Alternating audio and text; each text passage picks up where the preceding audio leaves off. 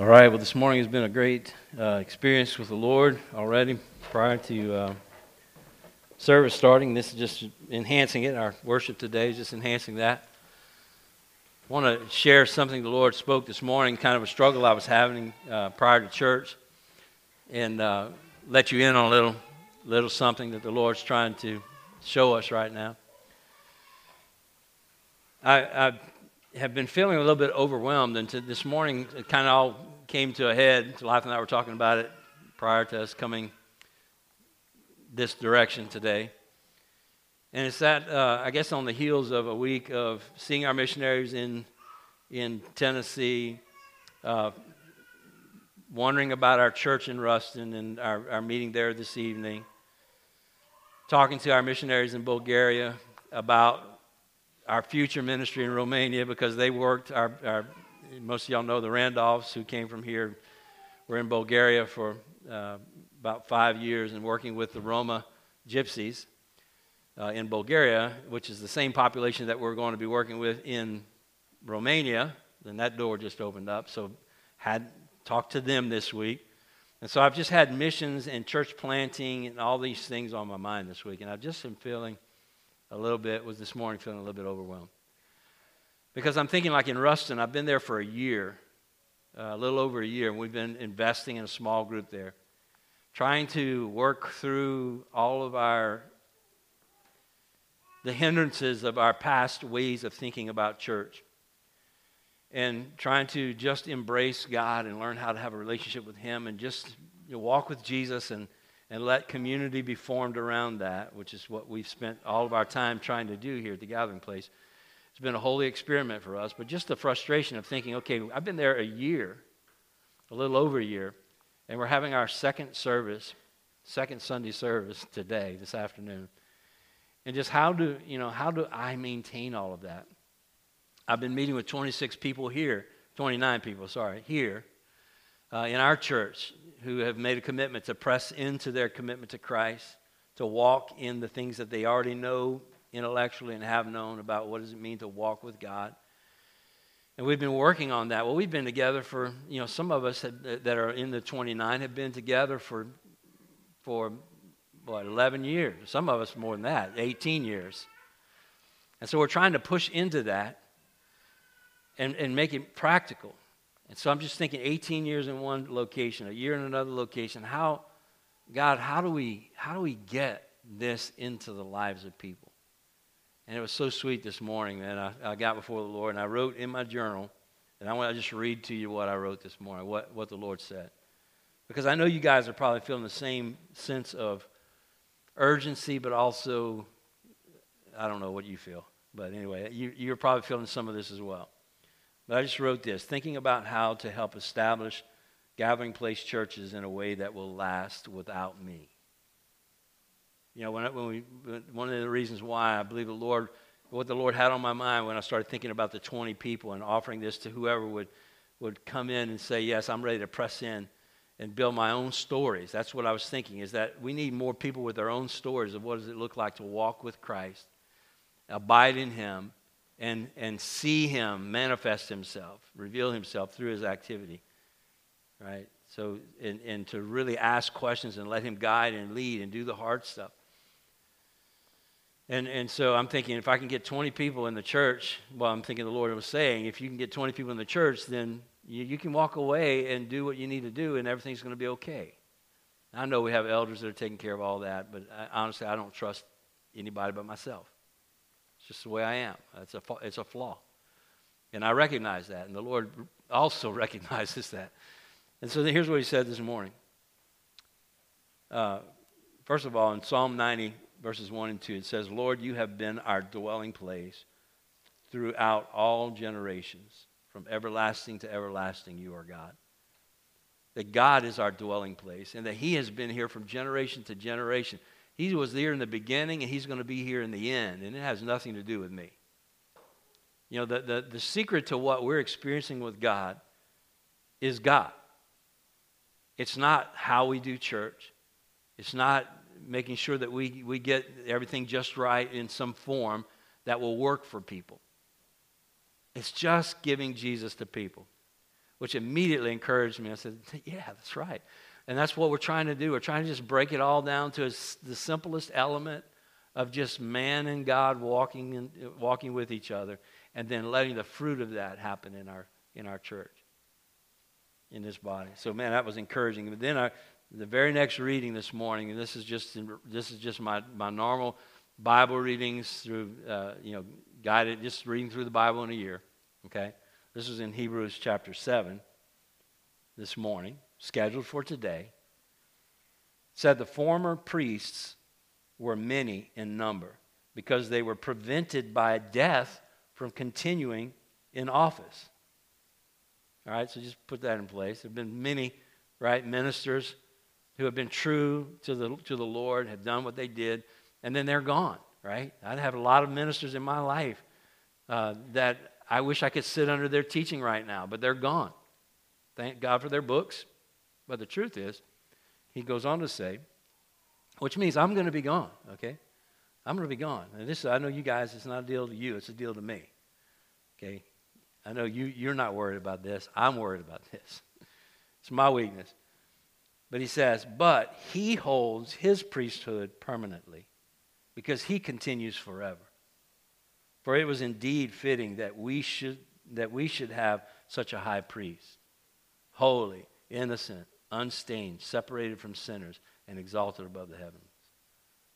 And so he just comforted me again by saying, look, the high priest, these people's priest is not you, it is Jesus. Jesus is the one that got me to where I am right now. He's the one that brought us to where we are right now, and he's going to be the one that continues to bring you to wherever you're going to go with him.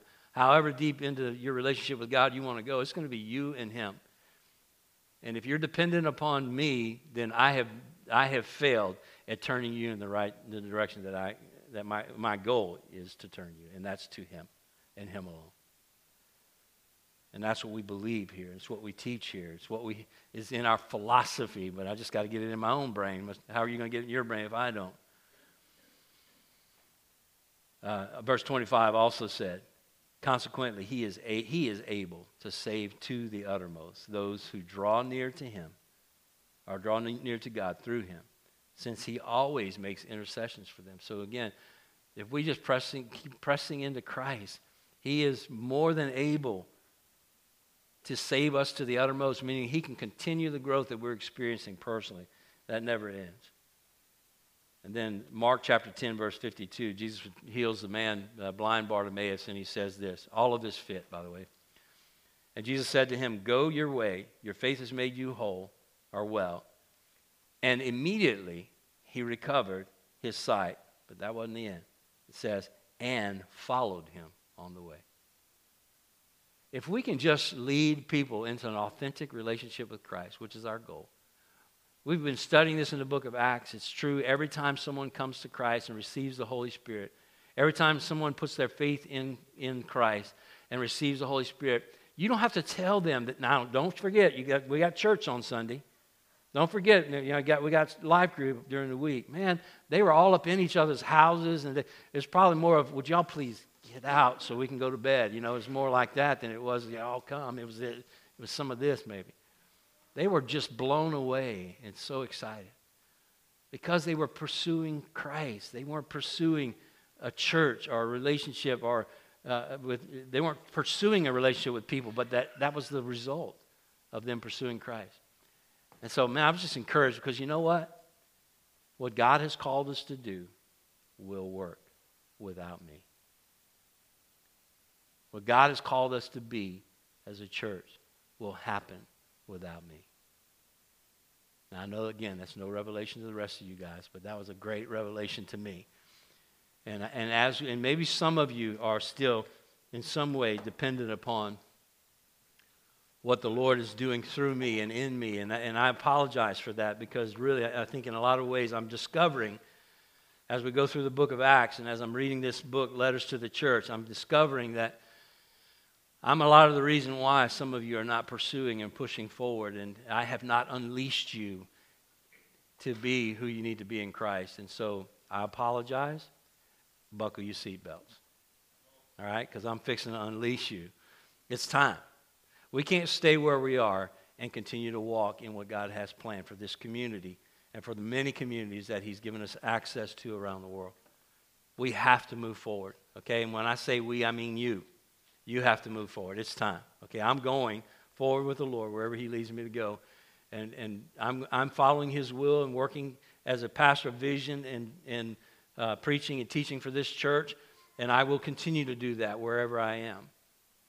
But we need to find ourselves again in the story today. Now, last week, I appreciate what Will spoke out of Acts chapter 18. We're going to go back there today.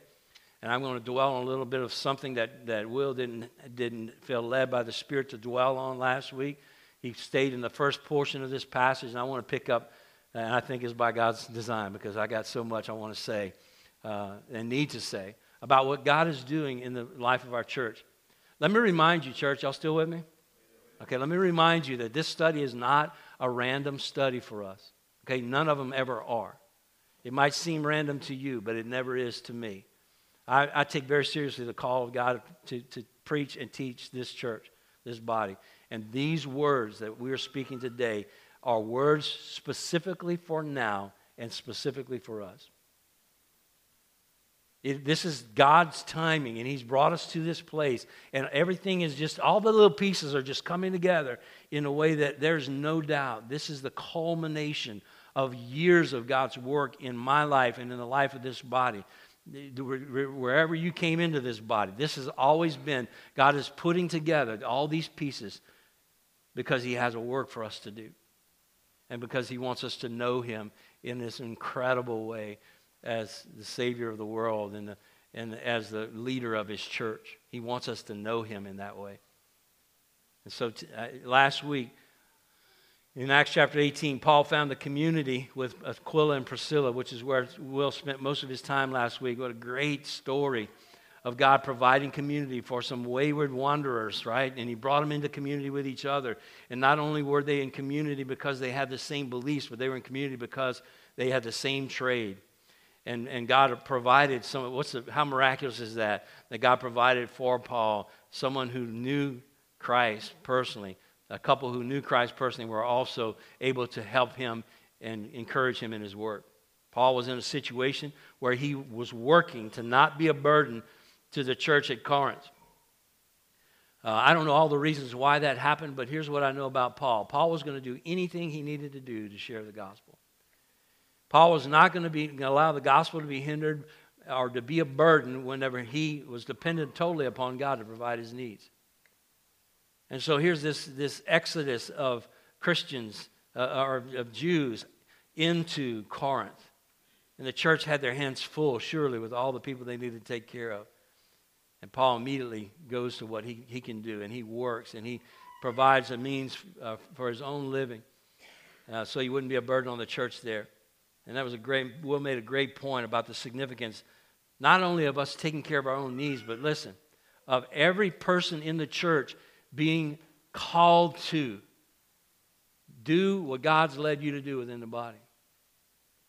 Carry your own weight. It's not just Paul who carries his weight. Everybody is doing their job within the body, taking care of each other. It's been happening that way since the beginning of the book of Acts. Since the Holy Spirit came, this has been what happens, is the Holy Spirit empowers people, believers, and brings them together in community to accomplish his tasks.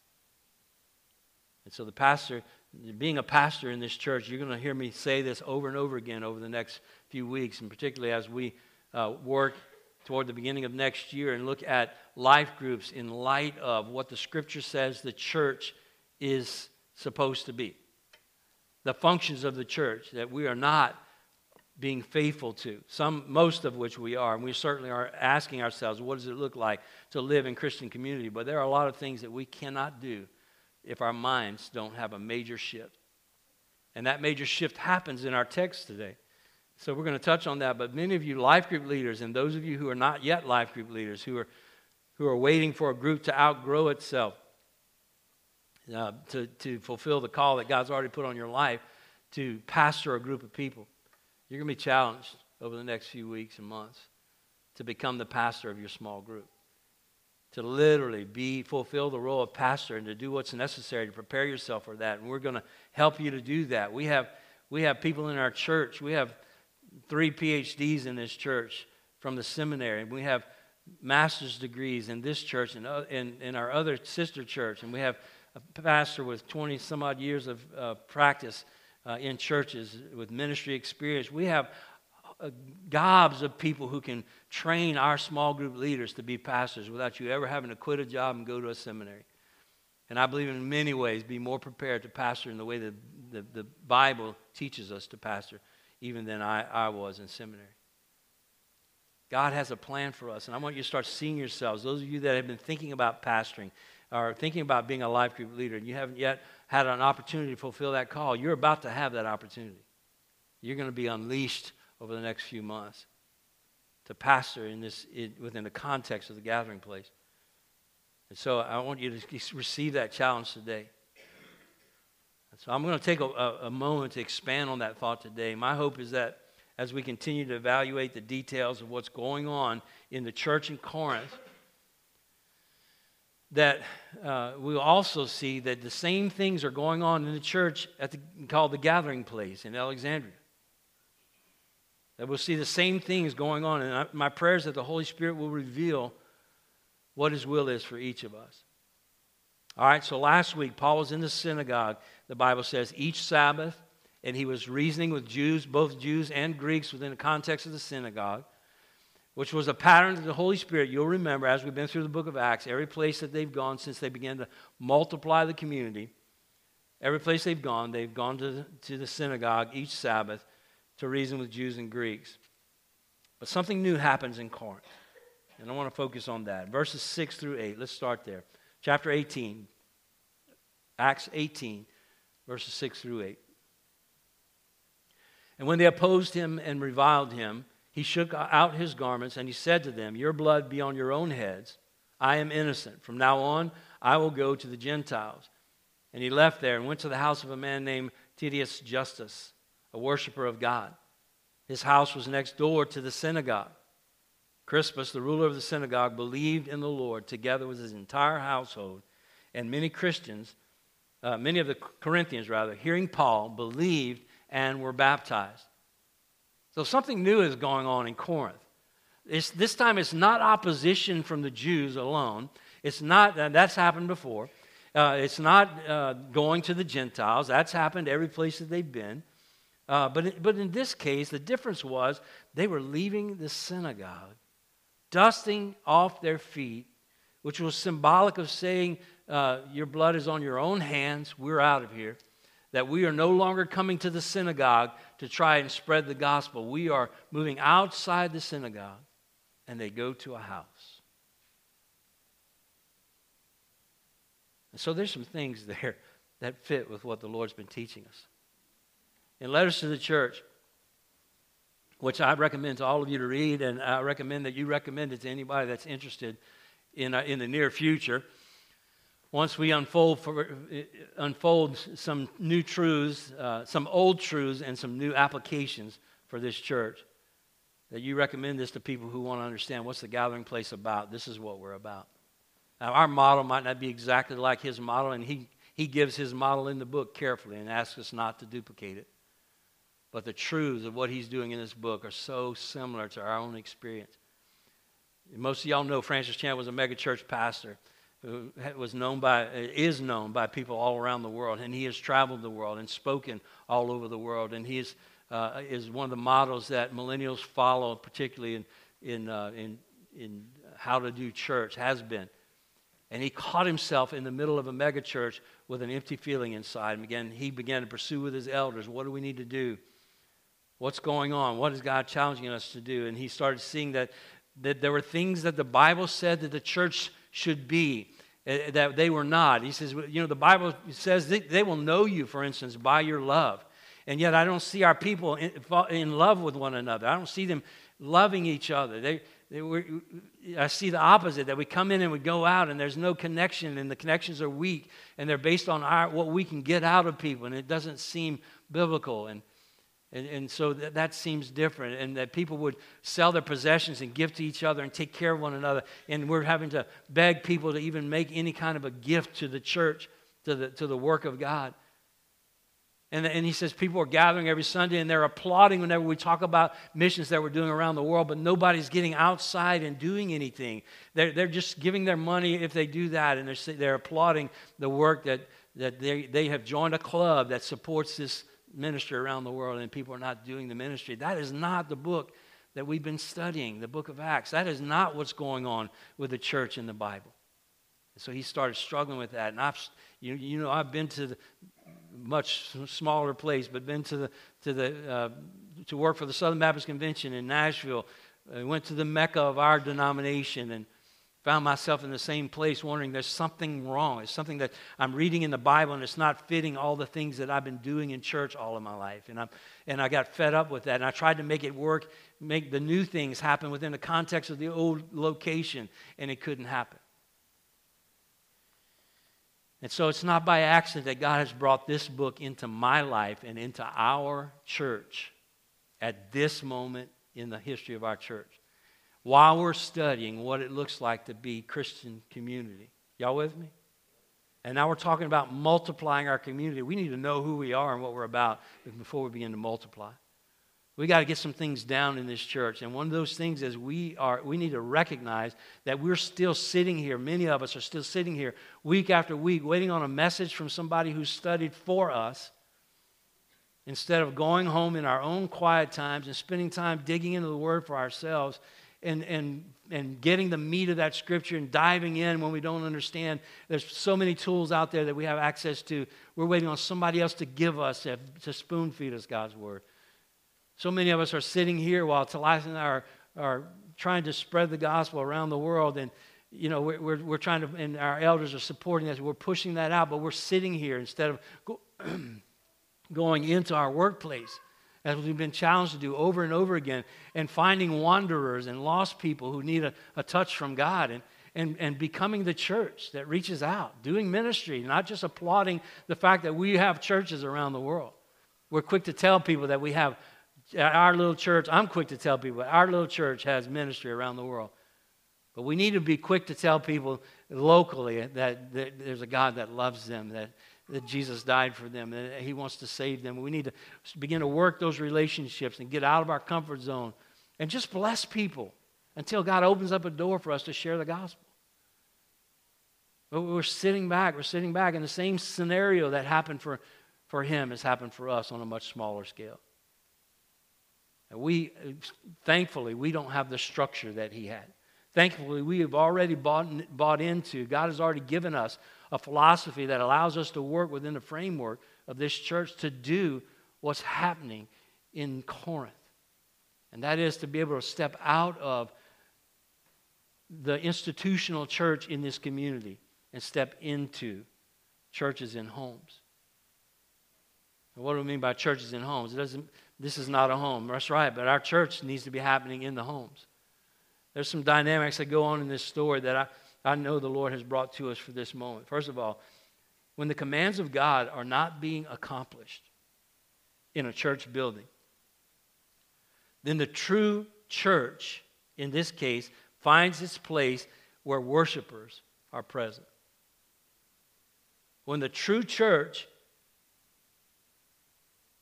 or the commands of God, are not being accomplished in the church building, the true church is going to find its place where worshipers are gathered. Now, we have experienced that. Many of you came into this church body. You came through a life group. You came through a relationship with somebody.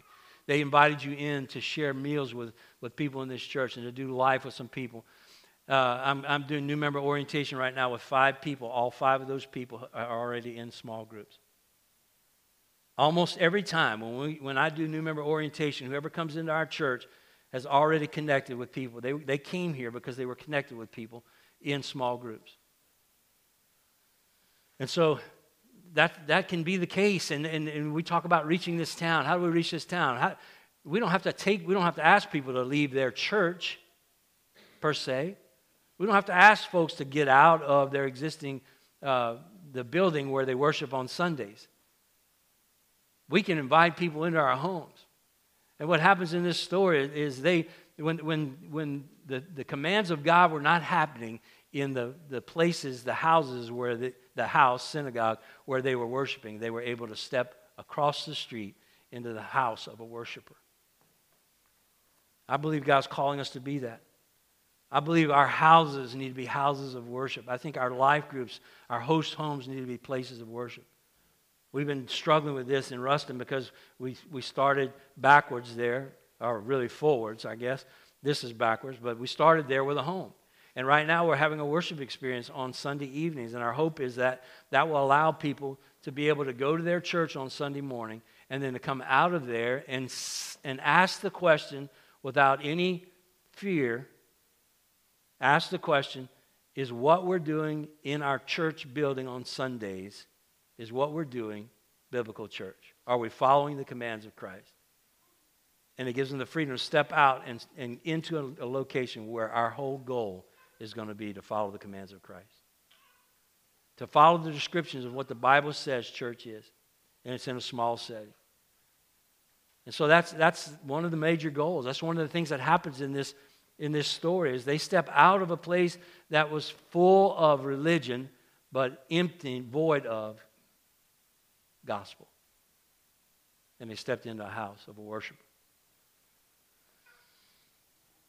So part of seeing the church differently, I think, for us is seeing the church as worshipers, not just as people gathered in a building. It's so hard for us. And sometimes I feel like even when we started this church, our elders, we talked about, should we even have a corporate experience, a place, time when we come together on Sundays? Because here's where most of our minds goes. We think, this is the church.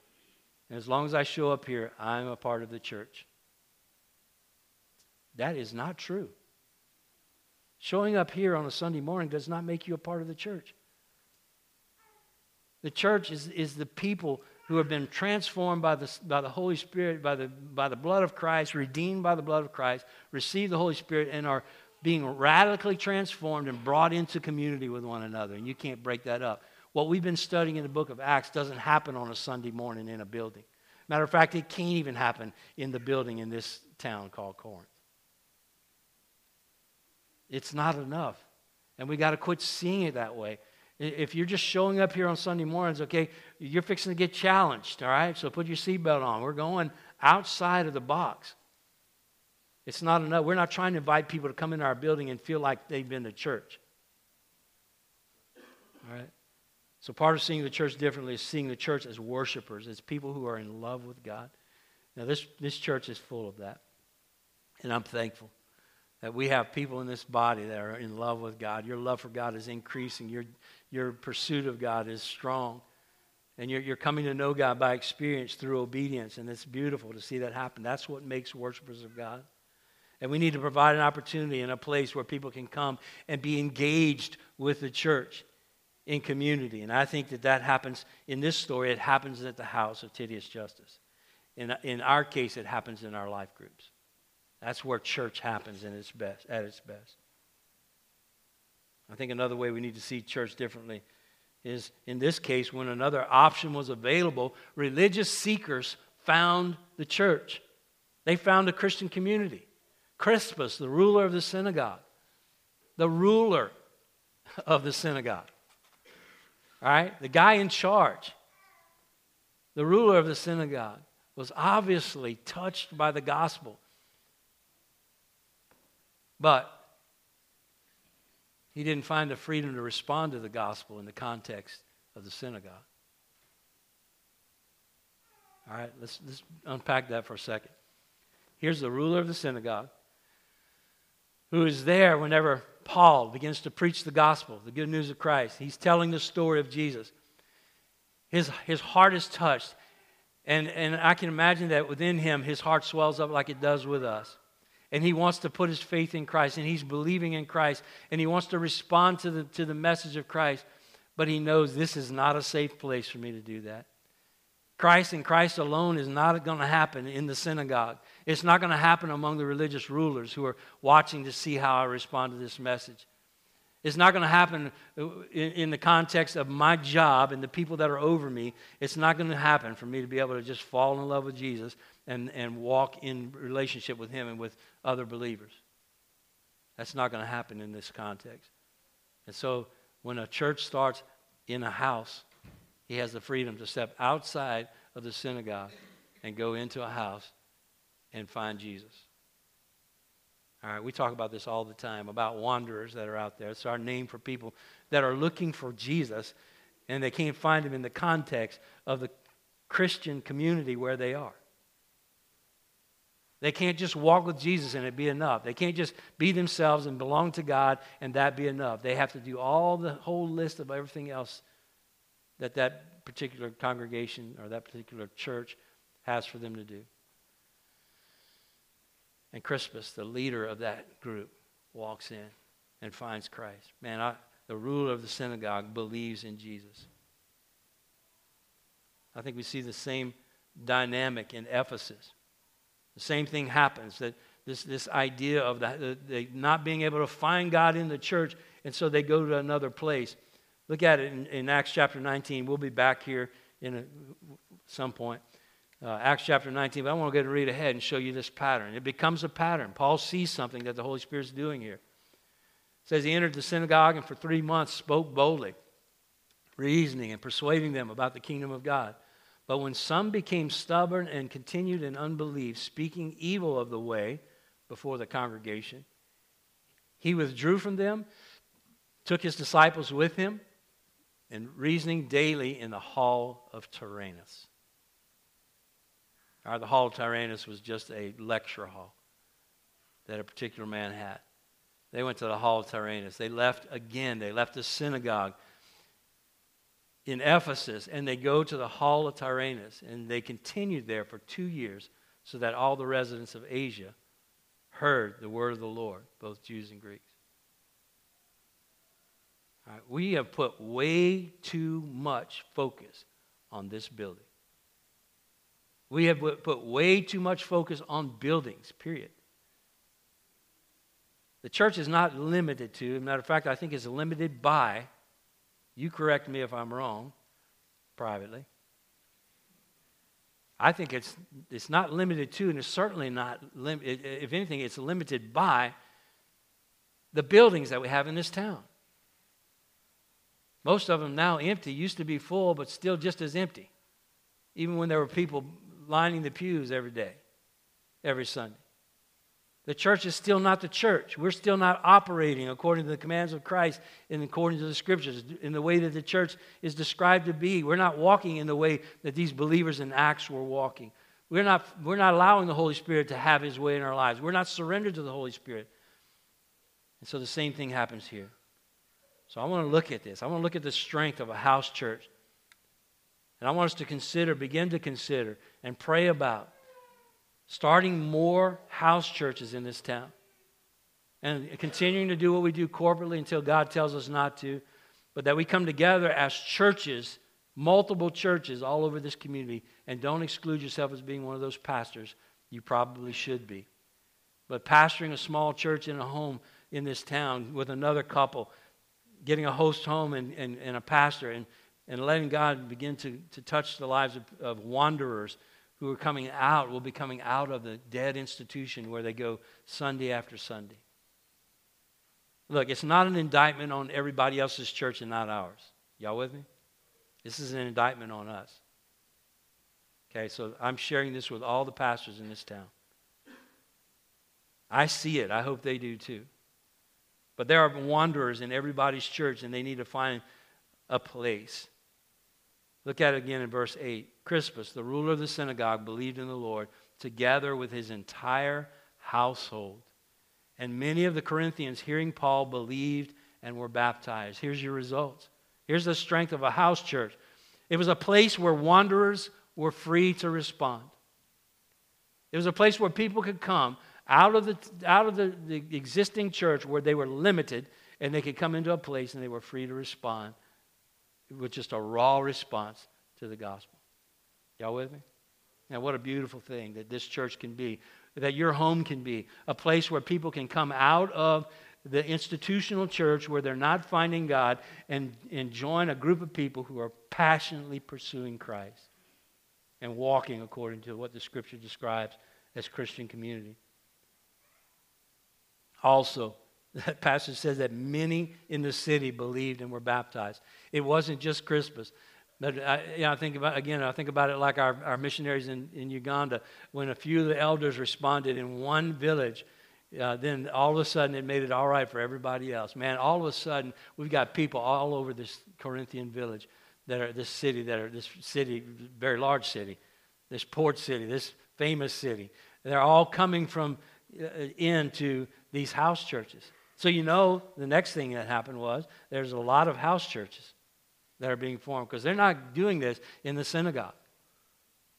So what starts now at the house of Titius Justus now automatically is beginning to expand into other places. And Paul is concerned about all of what's going on, and he has to pray and ask the Lord, what do we do with this growth that's going on? Because many of the Corinthians were believing and coming together.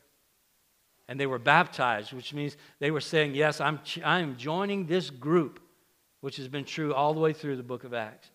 We're coming to be a part of this way of thinking, and we want to be disciples of this way of thinking.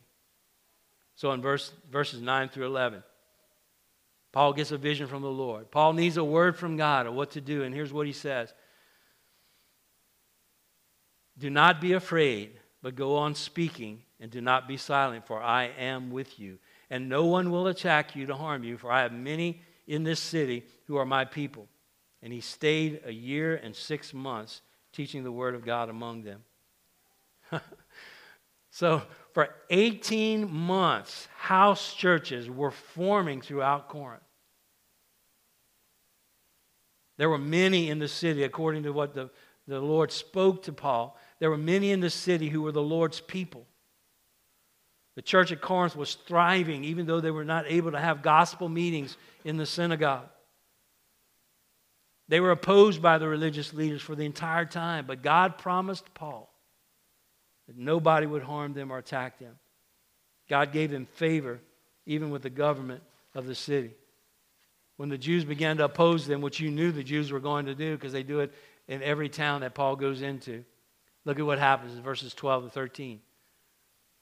But when Gallio was proconsul of Achaia, the Jews made a united attack on Paul and brought him before the tribunal, saying, this man is persuading people to worship God contrary to the law. Now, what do they mean? Well, a lot of things, I'm sure, but Paul was not doing anything contrary to the law of God, but he was doing it contrary to the law of the Jews. And the Jews were able to have the freedom in Corinth to be able to operate within their system of laws. And so they're saying they're breaking our law. How are they breaking the law? They're not coming to the synagogue is one way. They're not coming to the synagogue and allowing the rulers to be in control. They are meeting in houses and all over the town, and they're causing chaos. And they hated it. The Jews hated that.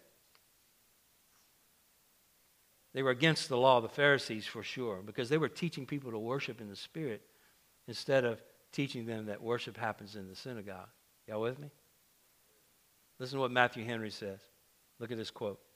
When people are taught to worship God in Christ and to worship Him in the Spirit, they are ready to quarrel, as if they were taught to worship Him contrary to the law, whereas this is indeed perfective of the law. Matthew Henry is saying, look, you can have opposition by religious folks who are trying to protect their religious practices and to hold on to people for personal gain and personal reasons. You're going to have opposition from them to just people seeking the Lord and worshiping God in spirit. There's going to be a lot of opposition. I feel that. I feel that. When I started thinking about house churches, where do you think my mind went? First place my mind went was, what am I going to do for a living? Right?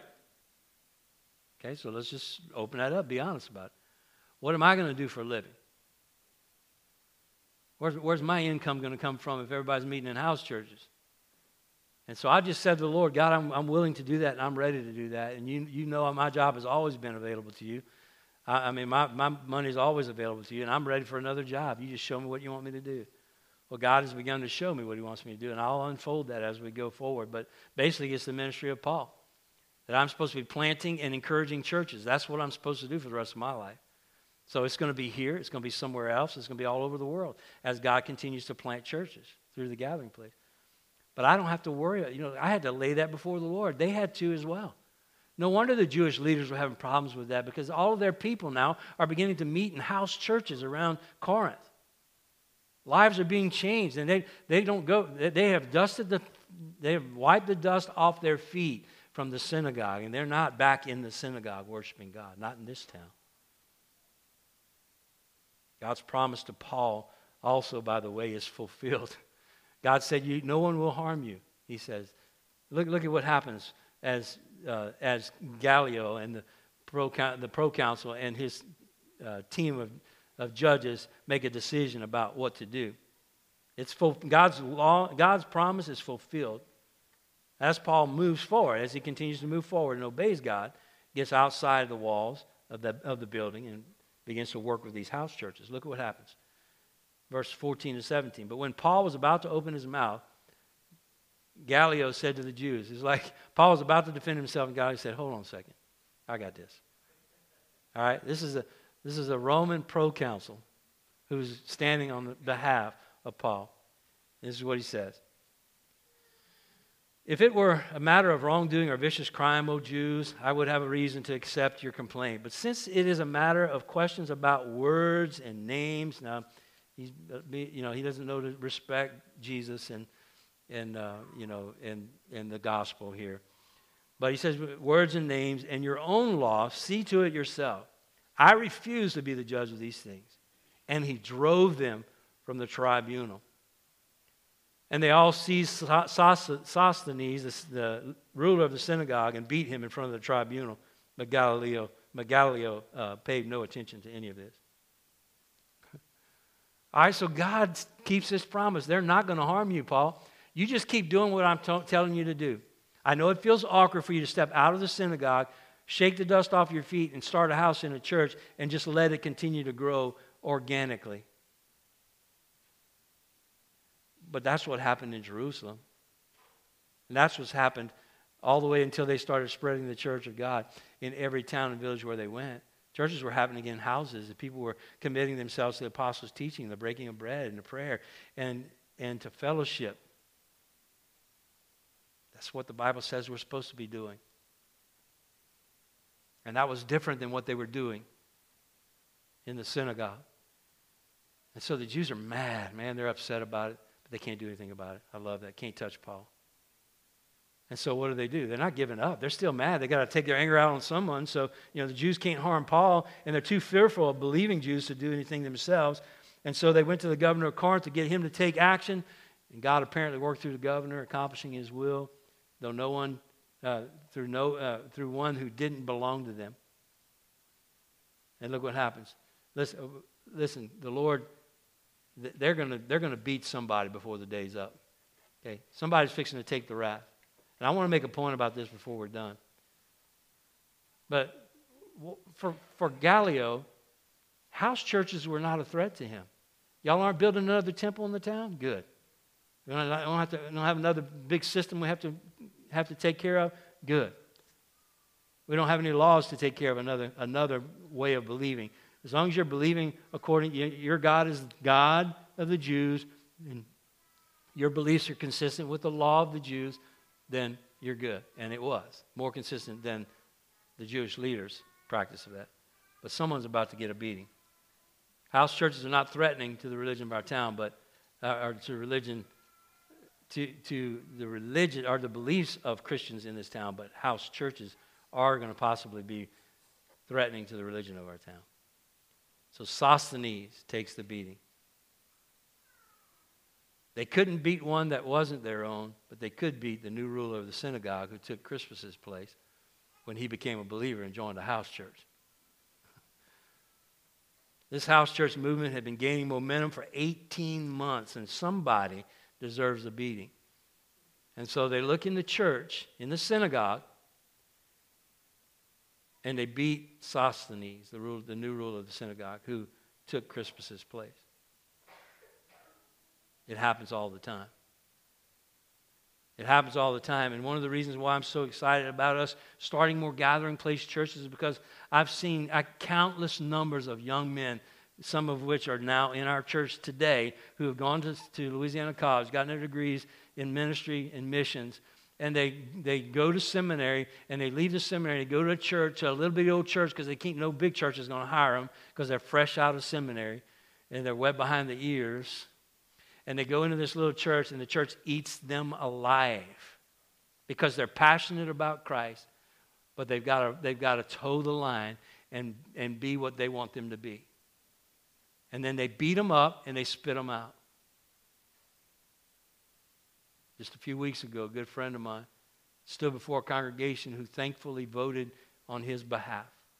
A man who loves the Lord, pursues God as a pastor, a godly pastor, is challenging the status quo in an existing set of rulers that have been there for years and years and years. And those rulers have left the church, and he's still there. And I'm anxious to see what the Lord's going to do in that body. But it happens all the time. It happens because we don't step outside of the synagogue. It's because it's a threat when you go inside somebody's church building and you try to preach just Jesus. It's a threat in central Louisiana. It's crazy that we have this understanding of supposedly a biblical truth, and yet we don't walk in it, and we can't even preach it in our churches without getting kicked out. Somebody had to pay the price, and I want to encourage you in this way. You start a church in your home, which I'm praying that many of you will, by the call of God only, by His will and His command in your life. That you'll start a church in your home and you'll begin to see people come to the Lord, and y'all focus on the Lord, and we'll help you and encourage you, equip you, train you, teach you, give you everything you need to feel equipped and unleashed to do that. That you'll start something in your home and God will begin to build it up, and you can bank on it. Somebody in somebody's church is going to be upset with you. We already have a reputation around this town. We have many reputations, by the way, some of which I don't even know about, but many of which I discover as I go along. And just, oh, that's a new one. Didn't know about that. Nobody knows who we are except the people that are here and have stayed with us and have walked with us. And people are not going to like it. So get ready for that. Suffering will come when you just walk by what the Lord tells you to do. So the beating goes to Sosthenes. But let me just tell you this about old Sosthenes. You know, the suffering that he had to face as a result of being in the church and staying with the institution for that time, the beating that he took got him in with Jesus. He needed to take a beating, right? And some of us need to take a beating to get out of our old way of thinking. But Sosthenes becomes a compadre of Paul, a co-worker. Look at it in 1 Corinthians chapter 1, verses 1 and 2. Paul, this is in his salutation, Paul, called by the will of God to be an apostle of Christ Jesus, and our brother Sosthenes, to the church of God that is in Corinth. Okay, so he's writing a church in Corinth. This is the same Sosthenes. Besides that, that's a weird name, right? To those who are sanctified in Christ Jesus. So Sosthenes becomes a believer. He begins to see the reality of what's going on in the church. When the church gets mad and they're trying to protect something that's not biblical, that has nothing to do with God, the reality of what that church is about comes out.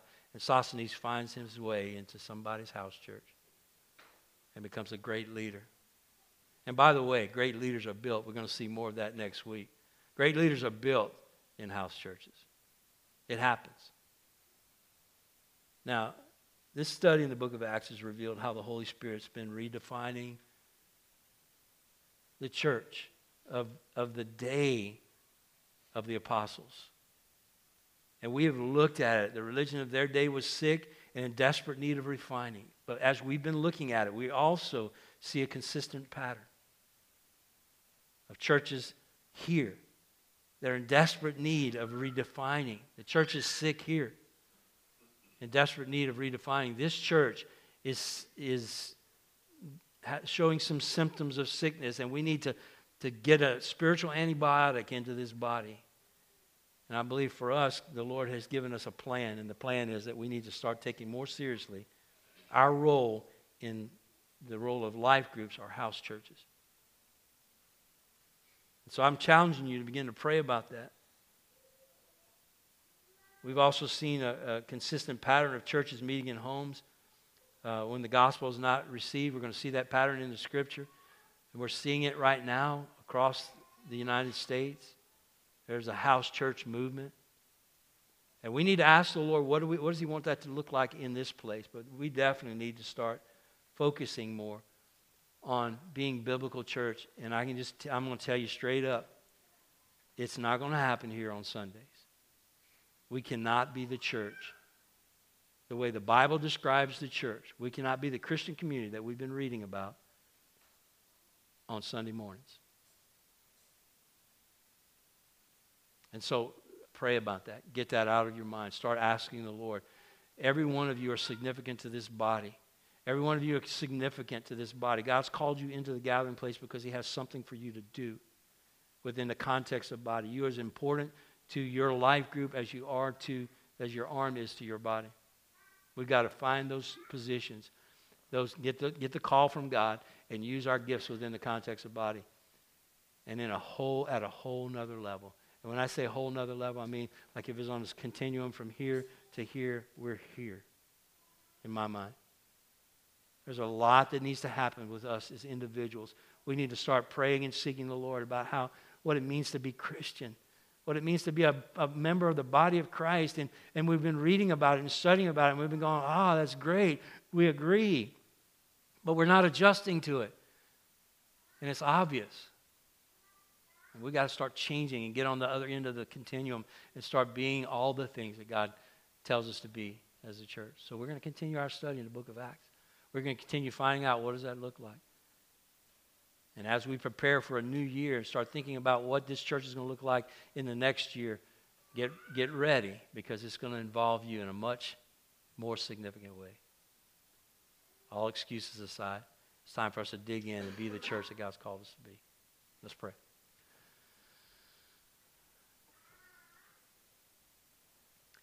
Father, we love the story of communities being transformed by believers. And Lord, in so many different ways, even in this way, we love what we see, God, and even though it's challenging for us, we are ready for you to show us what does it look like for us to come out into smaller communities and be all the church needs to be. Father, it's a big challenge for us. It's challenging in a way that I know that Satan will try to talk many into just going to another place where they can sit and hear someone preach and not invest themselves. And God, I just pray against that. I pray for a holy boldness to come over our church, Lord, that your Spirit would inspire us and give us passion, God, to walk with you as biblical community. We don't know what we're going to do, but we are submissive to you, God. We are surrendering ourselves to you. And we ask you, God, to build your church here. Build it in homes all over this community. Father, build your church in the places where you've called us to go, the countries and other states, Lord, and other cities where we are, where you've called us to be, God. We don't know what to do there either, and we just want you to help us to know what will touch lives and change hearts and bring community together, biblical community, so that people will know us by our love, so people will see you in the way we serve and bless them, and that people will hear the gospel message coming out of everyone's mouth and see the gospel effect in everyone's life. We need you. We need you to do that in us. Father, I release that to you. I don't have the skills. I don't even know how long you're going to have me in this place. God, I don't have the skills or the tools necessary. But I release this church to you. And Father, I ask you to just rip us apart. Cut us up, Father, and then seal us, Lord, as we begin to walk with you. We love you, God, and thank you for choosing us to be a part of this body. In Jesus' name, amen.